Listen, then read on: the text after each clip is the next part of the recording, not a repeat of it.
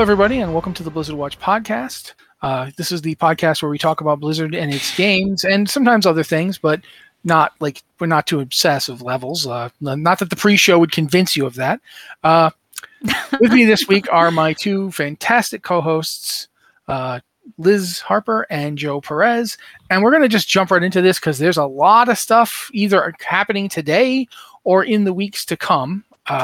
I'm going to just straight up go to the fact that Wrath of the Lich King Classics Phase 2 is now live. I believe Ulduar is in 2 days. Is that right? Yes, Ulduar is on the 19th. So depending on when you're listening to this, it could be slightly in the future or slightly in the past. Yes, or maybe if you're listening to it 150 years from now to try and determine what happened to humanity, what are these people talking about? What language is this? What is it will be very many hundreds of years.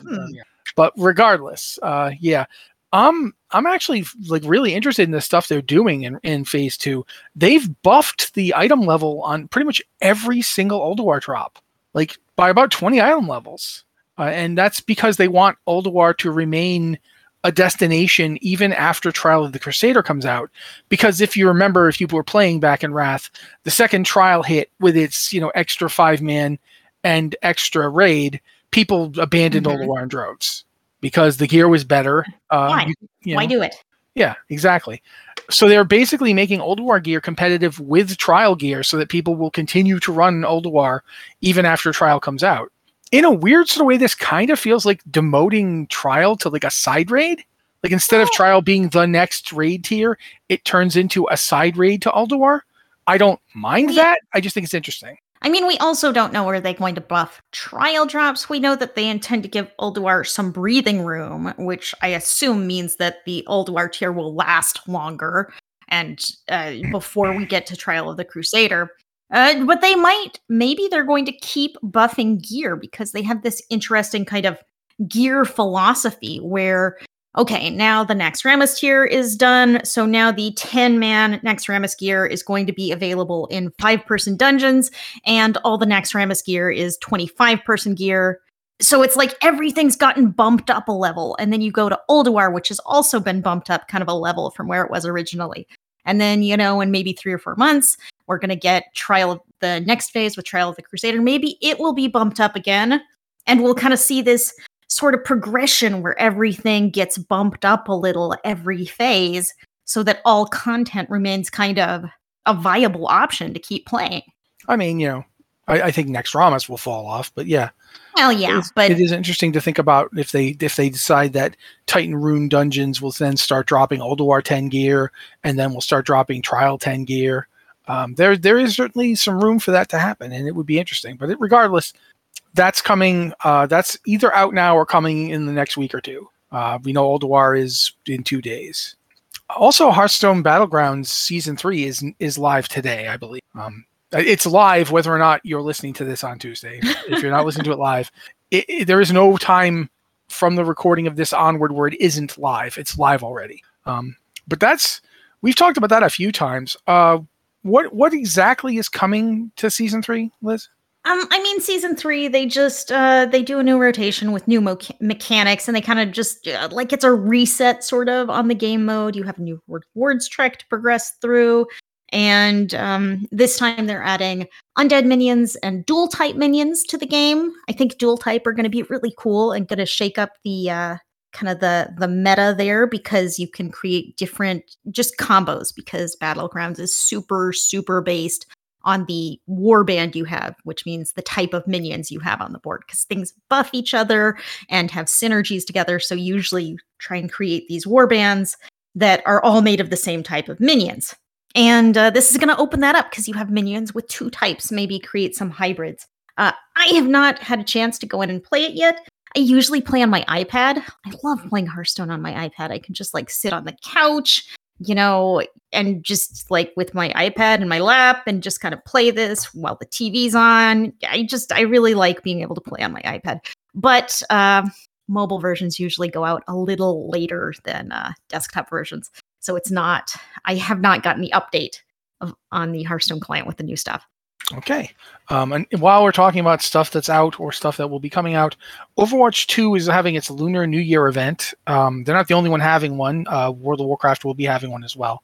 But the Overwatch 2 one, the reason we're bringing it up is because you've got until next week, I think, to get the Twitch drop for the Mask Dance Moira. At least that was the impression I got from reading the post. So you can still go to Twitch and watch an Overwatch 2 stream and get yourself the special Mask Dance skin for Moira. If that's something you want to do. It's a very cool looking skin. I mean, he's saying this is somebody who doesn't play Moira and never really has. It looks really interesting. Overwatch has some great, really amazing visual design. So all of their skins are just super cool. I think, like it's this really awesome purple and red and green. It's very bright. And you've got till January 25th. You just got to watch various Twitch. You can also get the Lion Roar victory pose, I believe, which you just need to watch for 2 hours. And then after you get that, you watch for 4 more hours and you get the Masked Dancer legendary skin for Moira. So yeah, that's pretty much it. You just watch some Twitch. You have to watch Overwatch on Twitch. You can't just watch any Twitch. If you happen to find badminton, and it has to be a stream with drops enabled. Yes, absolutely. But with those caveats, you have till the 25th. Since it's the 17th now, that's basically till next Wednesday from the time we are recording this. So yeah, that's if you want to get that, you can do so for the next week, which I think is pretty cool. You got some time. But now let's switch into more important news. The Quest Are You Kidding Me that we talked about last week is still broken. It's still not working when people get it. It's still messed up. Apparently, one solution is to toggle into war mode. Yeah, that's a solution for a lot of the weird bugginess that happens. I don't know why that works, but go ahead, Liz. I've also heard you can realm hop, get into groups with players on other realms and kind of move over there because it could be working on one realm and not working on another. I think that's what happens with war mode is it shifts you over to another shard. Yeah, and for that matter, apparently when you are doing it, if it's not the first block that bugs out, if the first one is there, you can then, even if all the rest of them don't spawn, you can theoretically be airlifted or ported up to the top to complete it. But only if the first one is there, because part of the quest is clicking on the first one is the thing that actually triggers the quest. So if that one's gone, you can't do anything because the quest won't even start. That's an actual move that starts the quest. So, yeah. But I just felt it's very important that we keep you informed on this, Are You Kidding Me quest? Because last week I found out about it. I didn't know about it before. And I'm like, if they got a quest where I have to save kittens, and by old Jimbo, there has to be kittens for me to save. You can't go having a quest where I save kittens and then don't have the kittens. That's just crazy. That's crazy. I mean, I think the kittens are there. We just can't get to them. No, which is horrible. Apparently, if it's the first block, they won't even be there. Yeah. Yeah, oh, well, that's why you can't airlift yourself up to save them. They touching the first block apparently triggers the quest to start and spawns the kittens in. So maybe the kittens rescued themselves, and we just don't have to worry about it. But now I'm annoyed with the world for not getting to save those kittens. So yeah, but now we will actually talk about things that are slightly more, I want to say, relevant. Diablo 3's season 28 PTR is coming at some point in this month. We don't know when exactly, but it's I believe the language here is towards the tail end of January. So yeah, we're going to get to see what season 28's theme is and so forth. And keep in mind, this might be the last season. Yeah, very, very true. I have been wondering about that. Yeah, we don't know if they're going to continue. Yeah, they haven't made any announcements about if Diablo 3 is going to get more seasons after Diablo 4 drops. They might go into a complete maintenance mode and recycle them. I don't know. But you also see, right now we have Diablo 2 out there being super successful. Maybe there's room for 4 Diablo games to be live and regularly updated at the same time. That sounds really awesome to me, to have so much Diablo to play. Choose your flavor. Which I will never have time to play. But it sounds really cool to have all of them. But I do wonder, I've been kind of looking at what the schedule for the year is probably going to be like. And I was like, will this keep happening or not? Because they are going to have seasons in Diablo 4. Mm-hmm. So are they just going to kind of shove the staff over and everyone's working on making sure Diablo 4 seasons are super awesome? I don't know. Yeah, no idea. It's quite possible they could just go back to the first season and just start over. Just, repeat it. Like, it'd be Diablo 3 Classic or something. I mean, that could be cool. It could be. They should just have the double Treasure Goblin season up like all the time. Well, yeah, I'm not going to argue with you. But yeah, that's going on. But meanwhile, we now know when patch 10.0.5 is coming out for Dragonflight. It's going to be January 24th. The patch is on the PTR right now. For example, I'm currently working on the post about what the trading post has got for it, and there's some interesting stuff on there. Some of it's brand new, some of it's older stuff, some of it's brand new versions of older stuff that's a different color or something like that.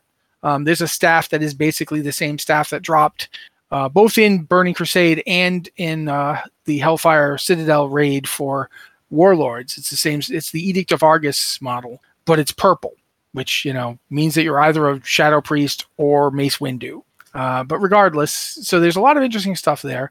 There's also going to be, various other, like a lot of class changes, quite a lot of class changes. I won't want to say there's no new content, but it's still going to be season 1. We're not getting a new raid. I don't believe we're getting any new dungeons. So it's mostly class balance changes. No. No, not class balance changes? I was saying no new dungeons or anything like that. All right, cool. Was what I was trying to communicate. Not very well. But yeah, basically, this is going to set up the fact that once that's on the live servers, it seems very likely that if they want to keep the release schedule that they themselves put out, like at the end of last year, 10.0.7 has to be on the PTR almost like I would not be surprised to see it on January 25th. I don't know that it's going to be that day, but I wouldn't be surprised because that's got the entire Forbidden Reach new zone. It's an old zone, but it's got new content for everybody now. Mm-hmm. That's coming in. We know that we're going to see a bunch of other things added into that. Like we're going to get the Heritage Armor quests for humans and orcs. And I know guys, there's like 16 different armor sets for orcs and humans that look like they could be considered a Heritage Armor set, but they're technically not Heritage Armor sets. So I'm still excited about this. But that's coming as well.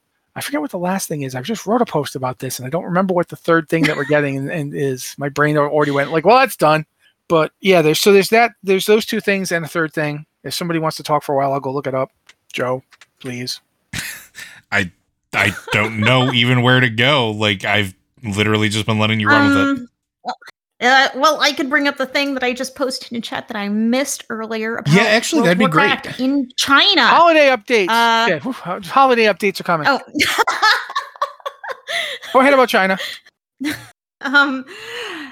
Yes, World of Warcraft in China, as we did previously know, is shutting down on January 23rd, which sounds completely insane to me that they're just closing up shop in China. And this is not because of any kind of protest or problem with China. So it's not like a statement Blizzard is making. It's just their contract with NetEase to distribute the game in China is expiring. And they have not been able to negotiate a new contract. Apparently, they had a proposal to NetEase to extend their current contract by 6 months so people wouldn't be kicked out of the game on January 23rd. And NetEase said no. So the game is, in fact, shutting down on January 23rd in less than a week. Blizzard is continuing to search for new partners in China, but nothing yet. This is kind of crazy. Yeah, it's really kind of, I don't want to say tragic because, it's not tragic, but it is really bad for the people who've been playing WoW for years now in China and who suddenly will just, their stuff. We don't know that their stuff will be gone because it's quite possible that Blizzard could find somebody eventually and bring the servers back up, but this could be the end for them. We don't know. The way China does these things is really very hard to explain. The government's very involved, and you have to have a trading partner in order to do things, and there's a lot of controls, and I am not an expert on these things, so I hesitate to say more. But it is an issue. Well, I stopped. So I think I think we can say that Blizzard needs a Chinese business to operate the game. Mm-hmm. Like they need a Chinese partner in this. They can't just go and run the game in China. They need a partner. Yeah, and part of that is they've lost NetEase, so And part of that is because, like, legitimately, you can't have people in foreign countries connect to your servers. In China, like, connecting out to, like, your local servers, like, they can't just set up a bank of servers in, like, Irvine and say, here you go. All these players can now connect to this server that we set up. It doesn't work like that because, like Matt pointed out, the government is super involved, which is why they need operating partners in those regions in order to do that. And they also have to have a lot of stuff in country. Like an obscene amount of stuff in country in order to operate. And that's not just, Blizzard, that's any video game or any software company. So yeah, that's happening. They have posted a way to back up your game and account data. So, like, apparently there is some way to save your everything, assuming they eventually get a new partner and bring everything back up.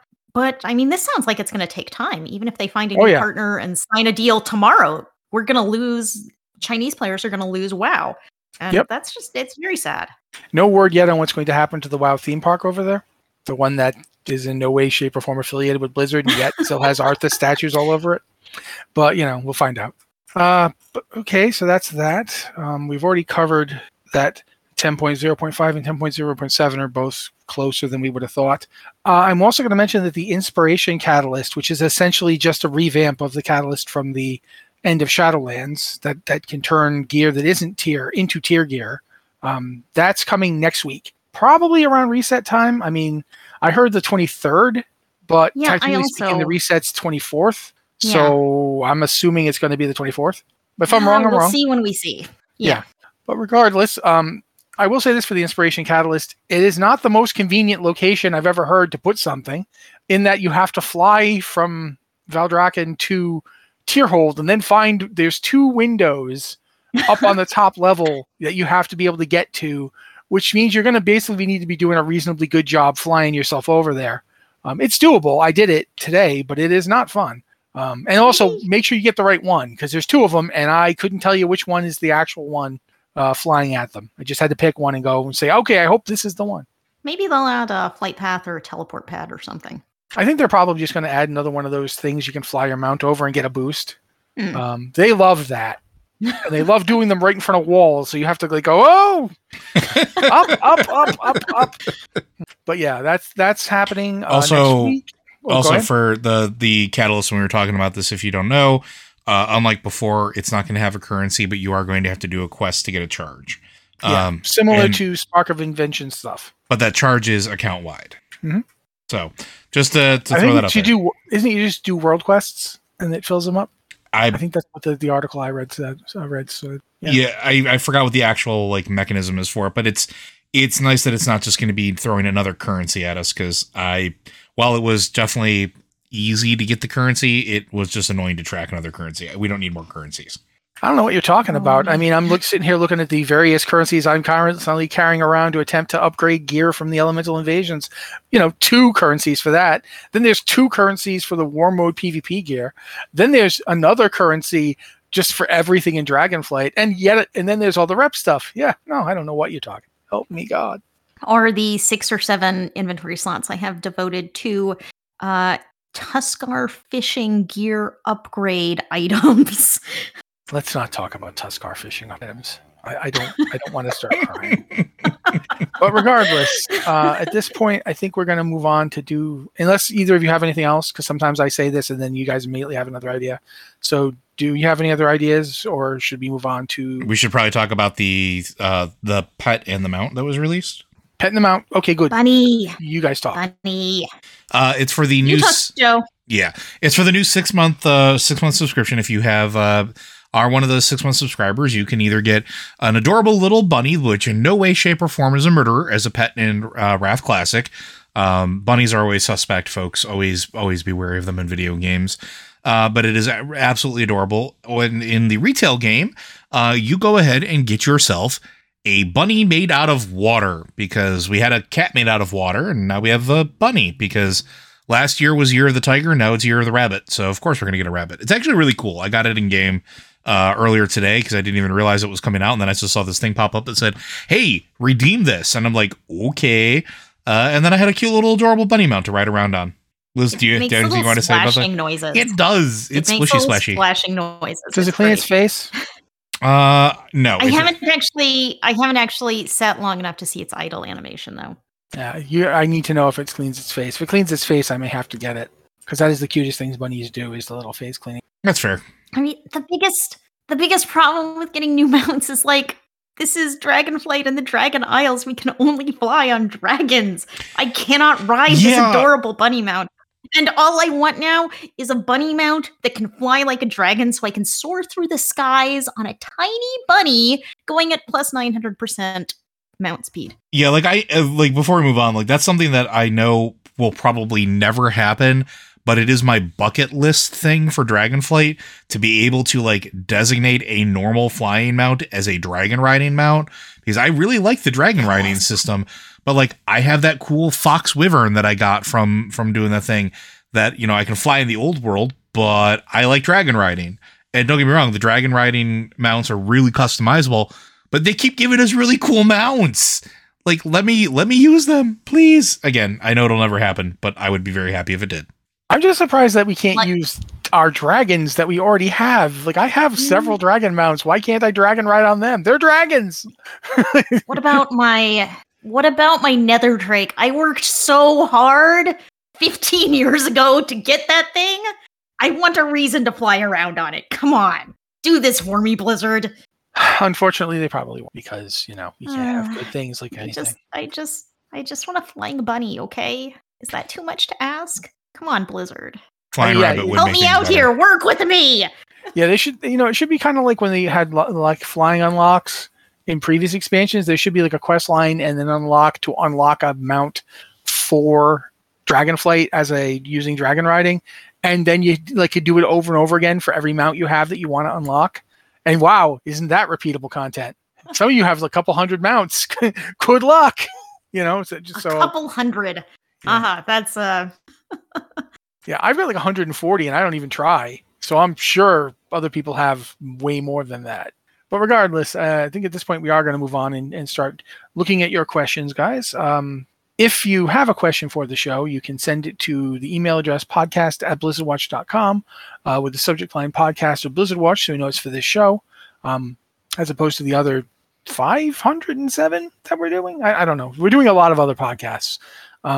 If you want to ask us questions on Discord instead of via email, sure. We've got a Discord server, and you can go to the Patron Q and Podcast Questions channel if you are a patron.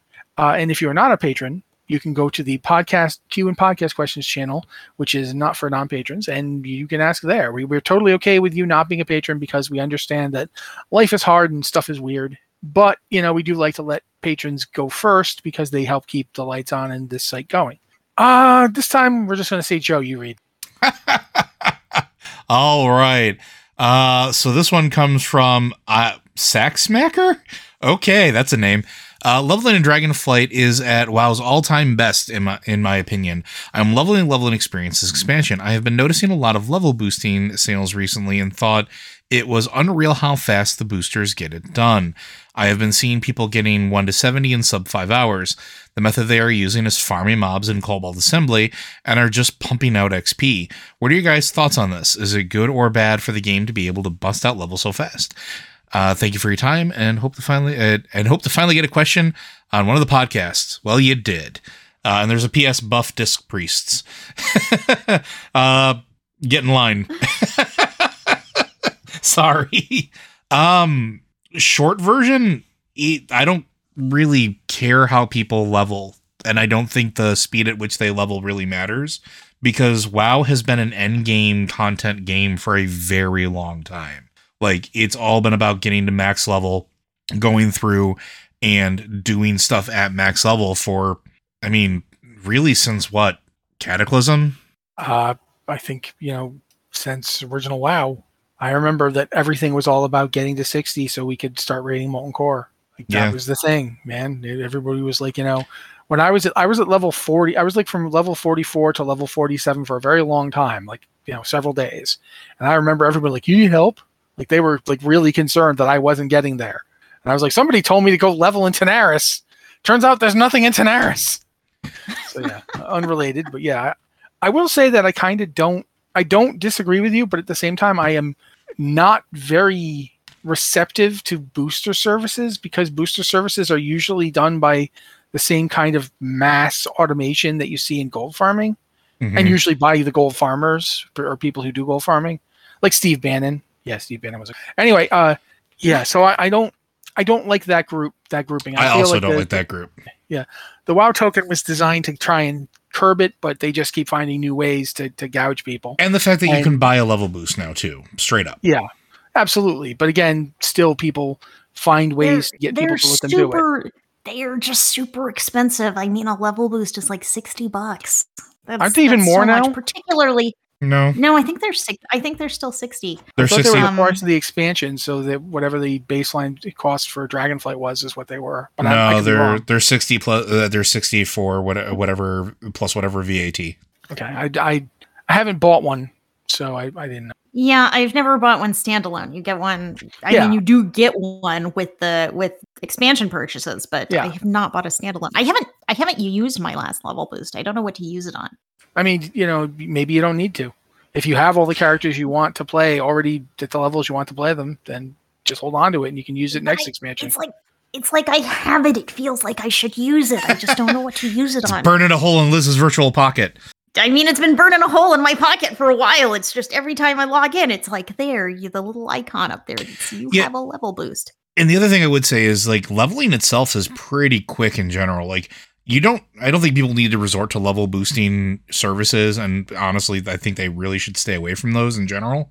But like leveling from 1 to 70, it doesn't take very long in a natural way. Like, I don't know about that sub 5 hours.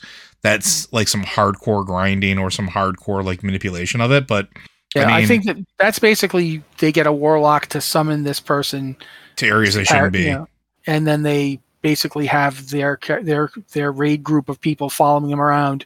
And once he tags something, they annihilate it. It's the same. We've seen people who weren't using level boosting services do this. I can't remember his name, but the guy who used to boost himself up constantly did it, and he wasn't.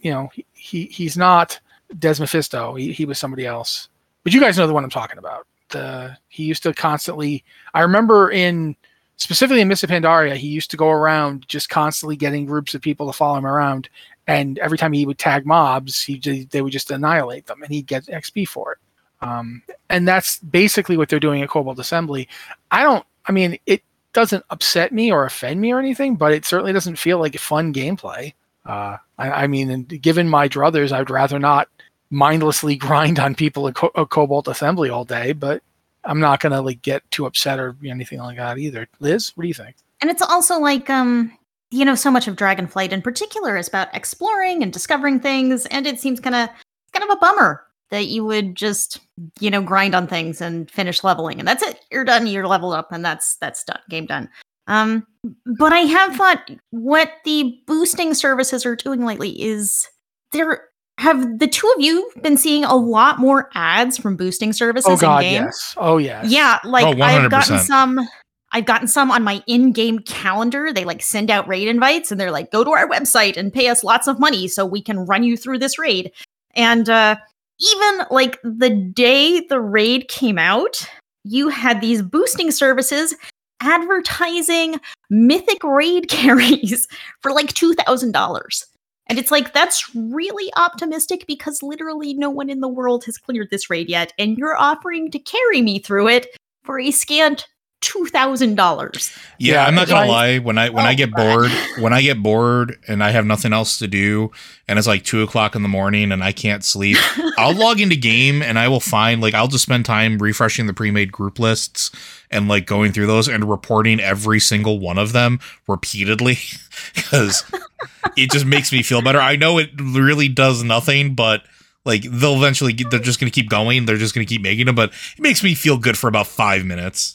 You can at least slow them down. That's the opposite of what I do, which is I contact them and then basically just string them along until they finally get fed up and cut off contact. How do I pay you? Do you guys take money? How do I give you the money? Like, I've got a lot of gold. Oh no, you don't want gold? Okay. Matt's going to become the Kitboga of what Kitboga is to spammers on the internet. Matt's going to be that with the level boosters and the services. I've been doing it since like the carries through. Do you remember like the Siege of Orgrimmar carries? How bad they were? Oh yeah, I was doing it with those, and I'd say like I can't go into Valdrakken without seeing at least 3 spam comments like while I'm there. At least 3. And the thing is that this server I'm on is not a tremendously active one. It's like, so I can't imagine what it's like on a big server. Like, you guys are in Drendon, right? Yeah. We're on Drendon, yep. Yeah, and Drendon's like actually got a healthy population. Ish. Compared to where I am, it absolutely. But regardless, yeah, it is. I don't think any of us are particularly on board with spammers, trying to sell carries or whatever. But that doesn't mean we think it's necessarily a problem that needs a lot of solving. I think it was like, I was reading an article actually about split raids for Mythic Plus progression. And one of the people, I think at Liquid, said that he hated them, that they all hated them, that the split raids were just awful. But it's the situation where, well, what should Blizzard do about it? And he's like, nothing.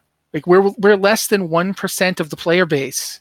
You want to make it harder for everybody else to trade gear and get stuff because, 1% of crazily motivated people are willing to do crazy motivated things to get further faster?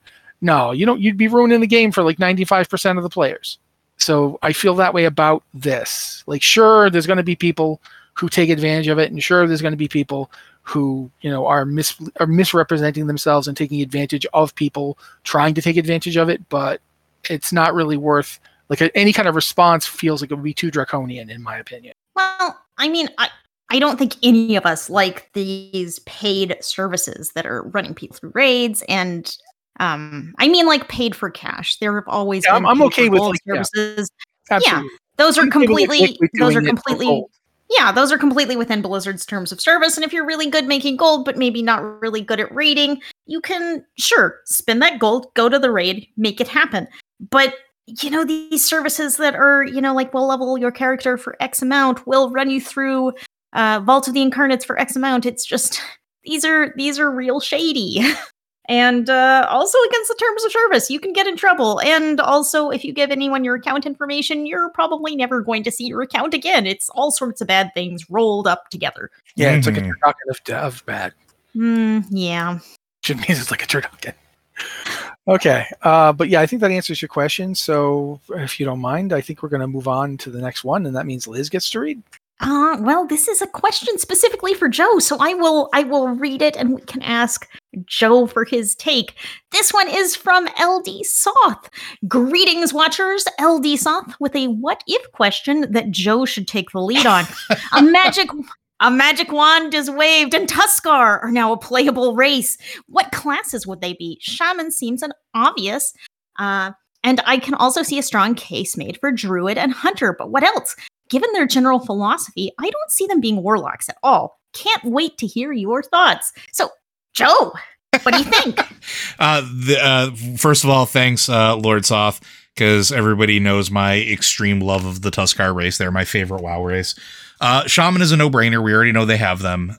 We've literally, this expansion, they have special totems made specifically for them that we've never seen before. So that's a thing. Hunters, absolutely. They definitely have the hunter pet thing going on. I actually think there's a really strong case for warriors as well.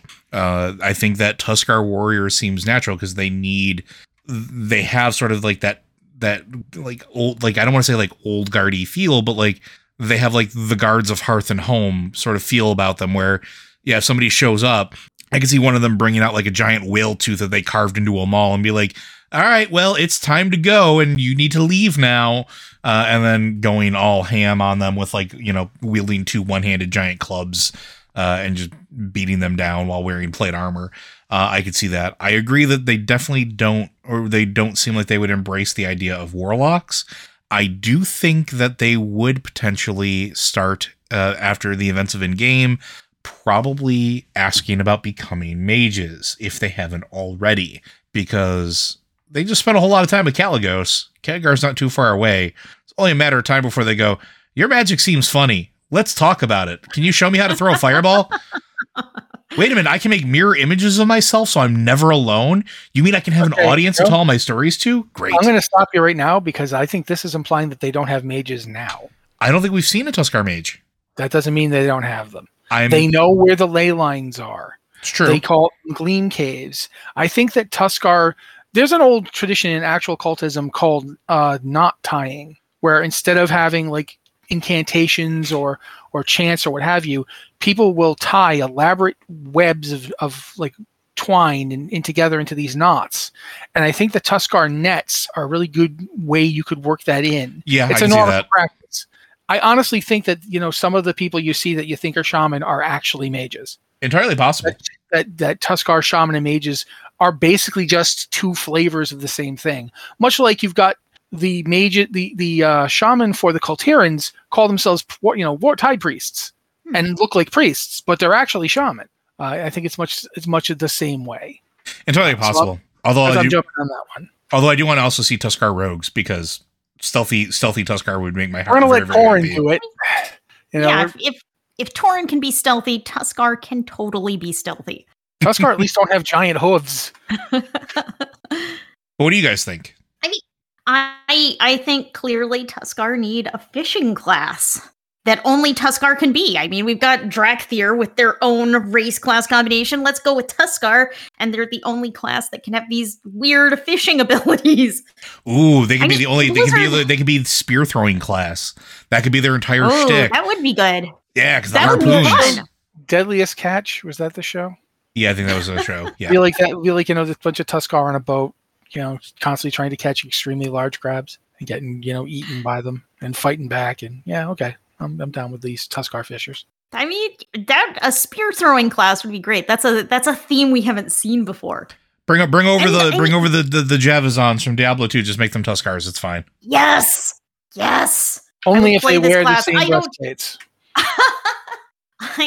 I genuinely have no particular love or hate for Tuskar, but I would totally play that class. I do also want to see them be druids and just turn into sharks because Grawl, they worship Grawl. I mean, why not? Let's go. The problem with that is that, they're going to be floating around in a giant bubble. Hey, we just talked about D&D a little bit on the pre-show. There are land sharks. Land sharks can absolutely be a thing. All right, sure. I'd be happy with Bullet. If I'm going to jump in, I don't know, Liz, you have anything else you want to see? No. Okay. I'm going to say up front that both Warriors and Death Knights are in every race but Drakthir can be a Warrior or a Death Knight. So I'm going to say Tuskar can be too. Now, does that really... You don't think a Death Knight really works for Tuskar, but I mean, if you've ever actually seen Cocoon, you know full well that you can get Wilford Brimley to be really aggressive. And not only that, but I mean, they're in Northrend. They're not too far from the Citadel. They know what was going on. Yeah. Well, and for that matter, if you ever seen the movie The Thing, Wilford Brimley literally gets turned into one of the Thing monsters. So yeah, I can honestly imagine, a Tuskar channeling the power of death. He'd probably carve runes into his tusks, or she would carve runes into her tusks. But I think that they would definitely be on the outside of their society. Whereas the Demon Hunter Tuskars I'm suggesting, and I'm not kidding. People think I'm kidding. I'm not kidding. Demon Hunter Tuskar. Why? Because I don't think that they would I think everyone would be surprised that Illidan gets along with Tuskar. He totally does, though. And also because I think the other race we're going to get if we get Tuskar is playable Murlocs.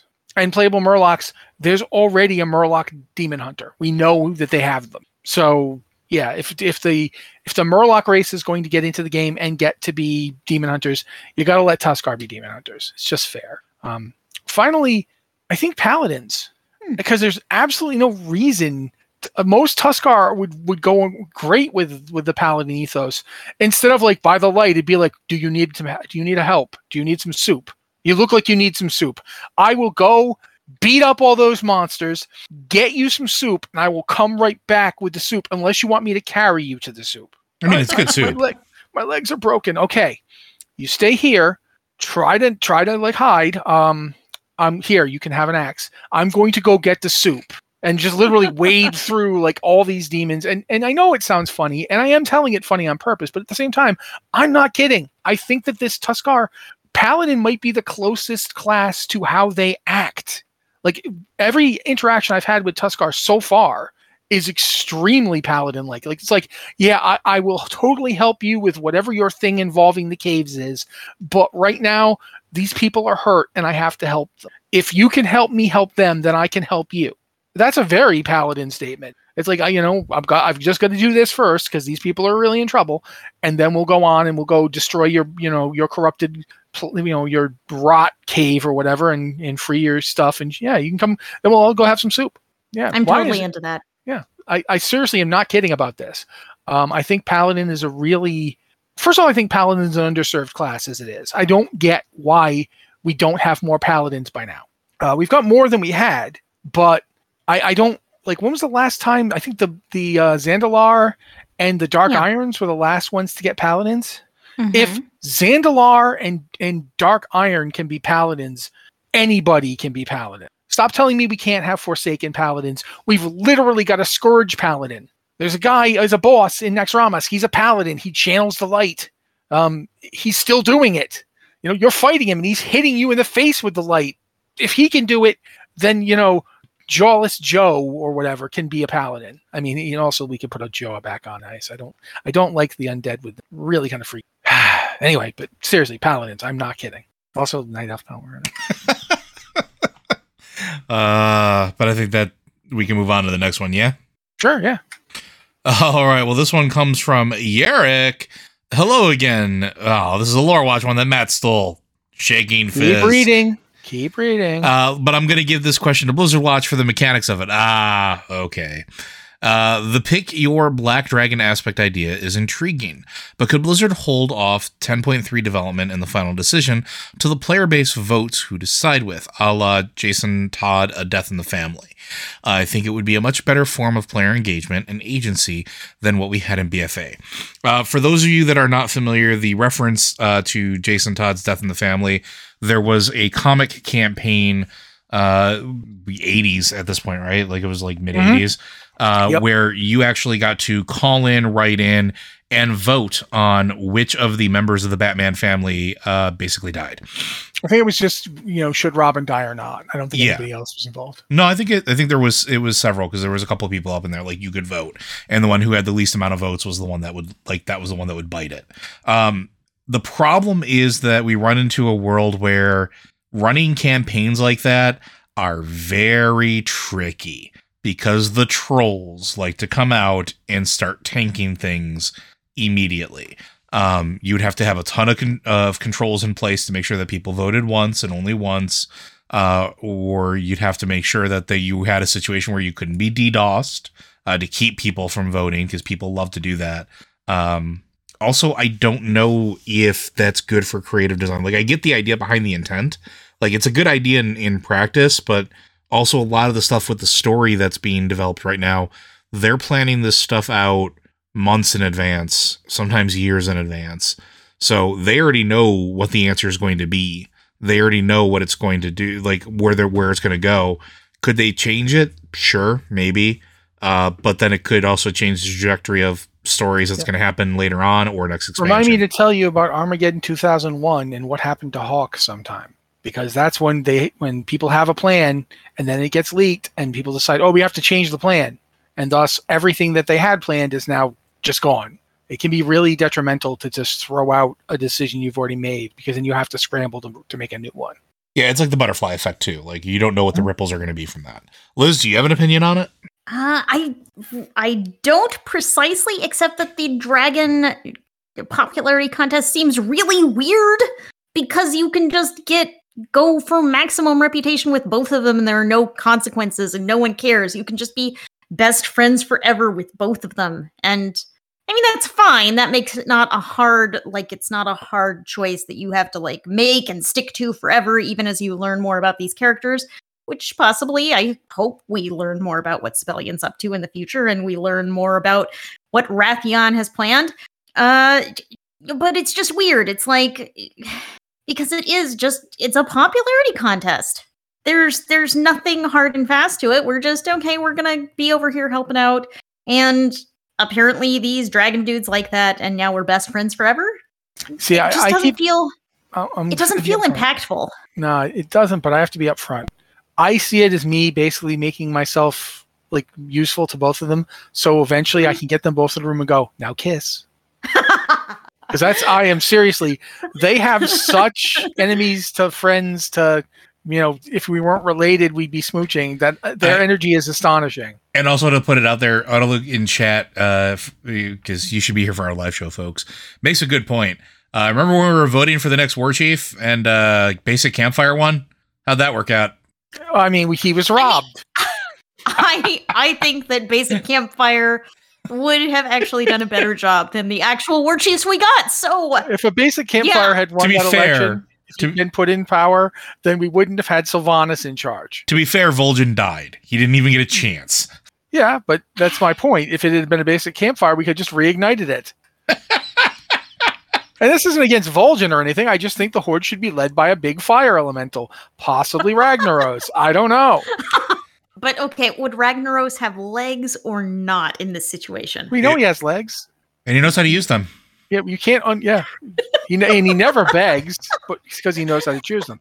We can't possibly put the legs back in the bottle. I mean, they're there now. We know he has. It's canon. Yeah. But I mean, seriously, like this is the thing. I was writing about 10.0.7 today. This is a little bit of a tangent, but it kind of fits in here. I was writing about it, and I was talking about the fact that we're not going to probably see any fixes to holidays that we've already gone through and won't be seeing for a while. And we're almost certainly not going to see Love in the Air fixes, because Love is in the Air is going to be taking place while 10.0.7 is on the BTR. So it's almost, I can't believe they're going to do any changes to that. But the Midsummer Fire Festival is down the road. It'll be coming out after 10.0.7. And it stars a whole bunch of elementals. Yeah. And we're in the expansion about the elementals being crazy. Yep. I really think that instead of a Hoon going nuts in Shadow Labs for no particular reason, we could very well have a situation where a Hoon is on Azeroth trying to make his way to some place where he can get to the realm of the fire elementals and kill Ragnaros, who will be back. That's my current prediction for that, by the way, guys. I'm into it. What does this have to do with anything we were just talking about, you might ask? Nothing. But I really wanted to say it. So. But yeah, no, I think the TLDR is popularity contest bad, player engagement good, but I think it's better overall healthy for the game in general if it just continues on as the story creators have it planned. Yeah, for all we know, neither of them is going to be the aspect. Yeah, we have no idea. I'm on Team Ebonhorn over here. I'm on team Basic Campfire. I'm going to throw that out there because I honestly don't think any of them should be the aspect. I think that it should be somebody unassuming. Well, if Abessian gets the job, he's going to be unassuming because he doesn't want it. Yeah, but he's also going to force the other two to be his advisors. Yeah. He's oh man, that would be a terrible job. Wrathion, you're my youth outreach. Go. You understand the young people. Sally forth. Sibelian, yeah, go do egg stuff. You seem to be okay with that. I'm going to sit here and be the spiritual leader of our people. Like, that's what I see happening. Honestly, I can't remember her name right now. Unfortunately, they haven't done as much with her as I wanted to, but that new broodmother that they have, the snarky black dragon broodmother. No, I didn't lay all these eggs, but I do have to take care of all of them. I feel like she would be a good aspect of the black dragon flight. It's just the tired, put upon, mom of everybody, even other people's kids that just end up being at her house, eating her food and hanging out with her kids. Listen, and she just kind of has to mom all of them. Yeah, listen, that's right there. Half of these aren't even black dragons. They're not even our clutches, but they just drop them off and I have to babysit them. These red ones are chasing the green ones. The bronze ones just keep blinking out of time. Like, I have no clue where they're going. Then they just pop back up and then they got beards. What's with that? Like, this is too much. Like, yeah, exactly. That should be the aspect of the Black Dragon flight. Oh, gosh. I'm really curious to see how this plays out, though. And to see, do you think this is going to be resolved with any of the story in patch 107? Because that's going to be the first time we're getting new story. You think any of this is going to come up? I think it's going to come up because I think that both Wrathion and Sibelian are going to be pretty interested in what their dad was doing up on the Forbidden Reach. But I don't know if it's going. I don't think it'll be resolved. Keep in mind that they still have to resolve the Green Dragon flight thing. Yeah. Like, there's stuff coming on that front that has to be resolved. There's a lot of resolution to come. So I am really curious to see if any of it has to do with the next place we're going that's going to be revealed in 10.0.7. I want to know what the new zone is going to be, because they straight up say on the roadmap that, new zone, new dungeon, new raid. It's like, where is this zone? Where are we going? Yeah, I got nothing. Yeah. I think that means that we have one more question, and Liz, it's up to you to read it. Okay, well, this has things I don't know how to pronounce in it that I assume are references to something I'm not familiar with. To the Tyracros? Triarchos of the Cryonic Triarchos. States. Yep. Okay, is that us? Yeah, that's us. Is this addressed to us? It is. We're not reading someone else's mail? Correct. Okay. I am he who is named Jim. I would ask you, what add-ons are the best for healing and raids? How may I procure them? Is there a way to get an add-on that will tell me when an ability is stacked up to full and needs to be used in order to not waste a stack? And why are you cold? Well, I guess it's really cold here. Yeah, I mean, I'm down in Texas and it was 75 this afternoon. So for Texas, yeah. Well, yeah, that is a little chilly for us, but not cold on the grander scale. I live where the air hurts my face so that the bugs can't kill me. Okay, that's a fair point. I live in Canada, which is literally made of ice. The other nice thing about living somewhere cold is that you don't have to worry about snakes nearly as much as we have to do in the southern parts of the country. See, this is like the reason why my wife would like to move to the southern parts of that country. It's the only thing she likes about it, but it is the thing she likes. Yeah, I had a niece who was bitten by a rattlesnake in her driveway. So there's ups and downs to this. But yes, we are completely not answering your question at all whatsoever. I don't know about healing, but I'm going to say for the second question, weak auras? That sounds like a weak auras thing. It's a weak auras thing. Yeah, I would definitely use weak auras for that. If you are not familiar with weak auras, it is kind of like the ultimate add-on to tell you anything about anything in the game. It's just designed to be a customizable system of notifications and trackers. And the really cool thing about it is that for most things you want to know, someone has already made a weak aura for it. So you just download the weak aura add-on, and then you go and you look for something someone has already made for it. They're kind of like little scripts that you plug into weak auras to do specific things. And you can make your own things, but it's a lot easier to grab things other people have already made. And you can make it look like whatever you want. It's like, maybe it's an icon that pops up here. Maybe it's huge and flashy. Maybe it's small and just modest. Maybe it makes a loud air horn noise. You can set it up however you want. Yeah, my character, I use it for one of my DPS abilities. I have an ability called Slaughtering Strikes that stacks up to 5, and when it stacks up to 5, Raging Blow does 100% more damage. And what I have it do, since I can't see very well as it is, I don't want anything to be popping up on my screen. So I have it make a noise when it starts building the stack. It goes like, chong, to let me know that the stack is building. And when the stack is at 5, it goes, and that's like, oh, hey, hit buttons. So that's how I use it. I would like to use it more, but I don't understand it well enough yet. I'm probably going to go and spend a little time working on it in the future. But yeah, that's for add-ons, that's the one I can answer. I don't know anything about healing add-ons, so you guys are up. Weak auras is probably one of the most diverse add-ons that has ever existed, and is healer, DPS, and tank friend alike. I'll let Liz give her add-ons of choice for healing before I give mine, because I'm weird in mine, I think. I really keep my healing add-ons pretty minimalistic. I think the only thing you really, really need to heal is a good set of unit frames that, show you everyone's health in a clear way that you can easily understand, that show the buffs and debuffs people have that are important to you personally. And I think that's kind of the thing. I just have some unit frames. I have shadowed unit frames, and I have them set up the way I like them. That's the other thing. There's no perfect out-of-the-box healing solution. It's like, where do you want things on your screen that work for you? How do you want to arrange things? It's really a lot of like interface design. Like, okay, I like having things the important things really center screen so I can see them without like having to move my eyes a lot. Like I don't have to look over into the far right corner to figure out something. It's like right there in front of me. So really it's unit frames. You got to have some good unit frames configured the way you like them. And that's the big thing. I personally have a lot of mouse over macros, so I can mouse over, any unit frame and like hit a heal hotkey and bang, it just casts the heal on that person. So my healing setup is just unit frames and a lot of mouse over macros. You can also get add-ons that will do your kind of mouse over setup. And I haven't played with it, but there's some mouse over stuff built into the main UI right now, isn't there? Yeah. Yeah. So I do think mouse over casting or click casting makes it a lot easier. You can get like Voodoo. Voodoo has kind of built-in click casting where it's automatically will set you up with I totally lost my frame of thought there. That will just automatically kind of set you up and be configured for click casting. Like you click on someone, it casts this heal. You right click on someone, it casts that heal.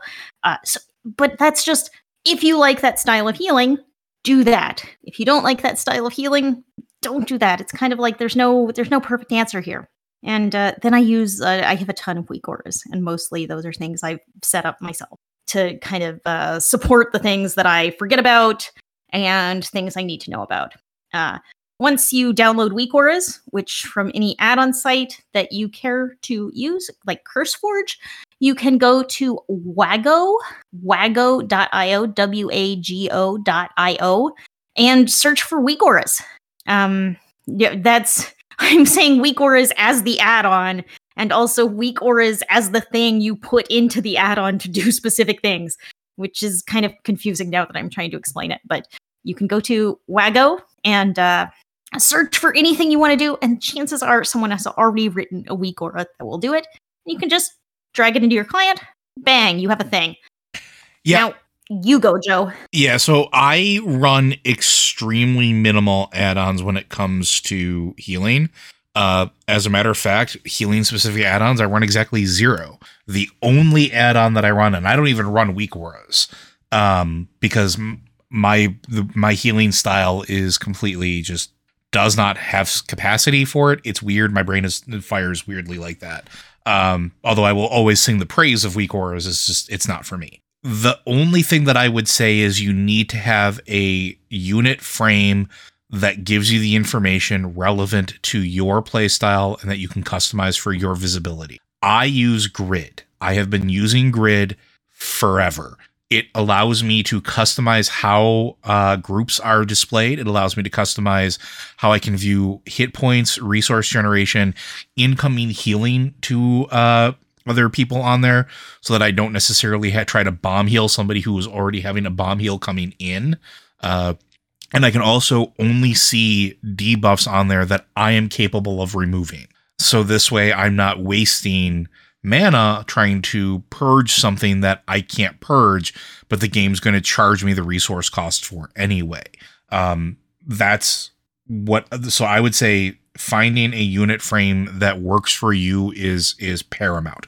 Whether it's the in-game one, whether it's Shadow Unit Frame, whether it's Grid, whether it's Voodoo, there's tons of great options for it. Even the in-game one has greatly improved over the years.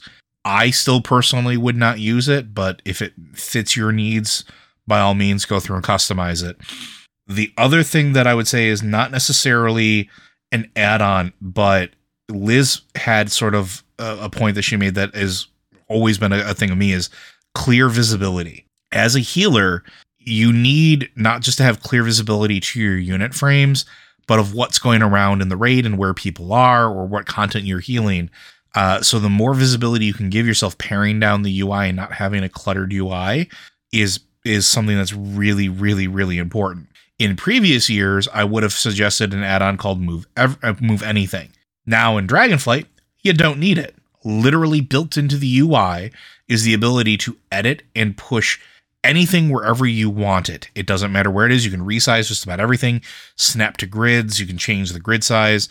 They've done a phenomenal job on the base UI to try to make it as player accessible as possible. But other than that, there's not much that I personally can recommend Although, like I said, going to your last point, ability stacks and things like that, weak auras is king. It is absolutely amazing for that to know when things are fully charged, when you have different stacks of things. It's also really great for tracking trinkets. There are certain trinkets that you have available that will, like what is it? The Broodkeeper's Promise is the one that Liz and I have been using, which increases stats and healing based off the proximity of who you make your BFF. So like having a weak aura that tells you whether you're within that distance to get the maximum return is kind of important sometimes. But that's really about it that I can recommend out of hand. Oh, a good cooldown tracking add-on is probably I would say is recommended as well. While you have, go ahead. I use weak auras for cooldown tracking. I just have weak auras set up to like pop things up. Yeah, I was just gonna say, but you can use weak auras to track your cooldowns.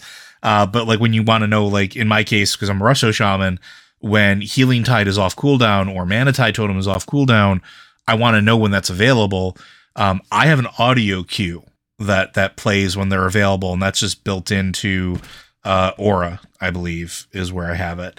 But like I'm an audio cue person. Like that's what my key for me is. And I think you can do that in weak auras as well, where it'll play a sound for you to let you know, not necessarily just have something flashing on screen. So something that lets you track your cooldowns, highly recommended. And you can do that in weak auras.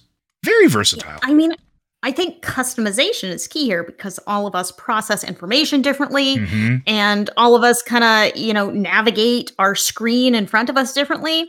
So I've spent a lot of time and thought, making sure the notifications that I get, that I've set up, the things that have audio notifications, the things that have visual notifications, where the notifications are and how big they are kind of designed around how I play.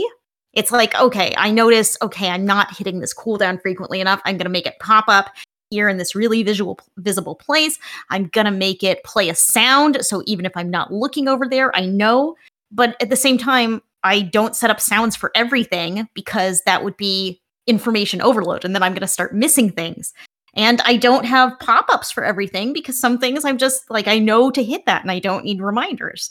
So it's like completely set up to support me specifically. I just don't think there's any one size fits all. And that's kind of a lousy answer. That's not necessarily very helpful, but you got to have a setup that works for you. And that covers healing, that covers everything. Somebody say something. But apparently I kept forgetting that I was not putting the right button. But yeah, I think that's going to wrap it for the week.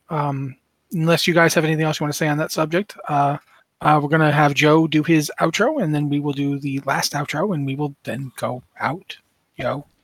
So, all right. Well then, friends, Blizzard Watch is made possible due to the generous contributions at patreon.com/BlizzardWatch. Your continued support means that this podcast site and community is able to thrive and grow. Blizzard Watch supporters enjoy exclusive benefits like early access to the podcast, better chance of having your question answered on our podcast of the queue, and an ads-free site experience. Thank you very much, Joe. Again, guys, if you have a question for the show, you can send it to our email at podcast@blizzardwatch.com, subject line podcast with Blizzard Watch, so we know it's for this show. Or you can go to our Discord. We've got the Patron Q and Podcast Questions channel for patrons, or the Q and Podcast Questions channel for non-patrons. Although I suppose patrons could use it too. Yeah, do what you like. But regardless, thank you guys so much for being here. Thank you to Joe and Liz for making the show possible and much more entertaining. And thank you to everybody else for being you. Thanks. It's appreciated. This has been the Blizzard Watch podcast, and we'll see you next week.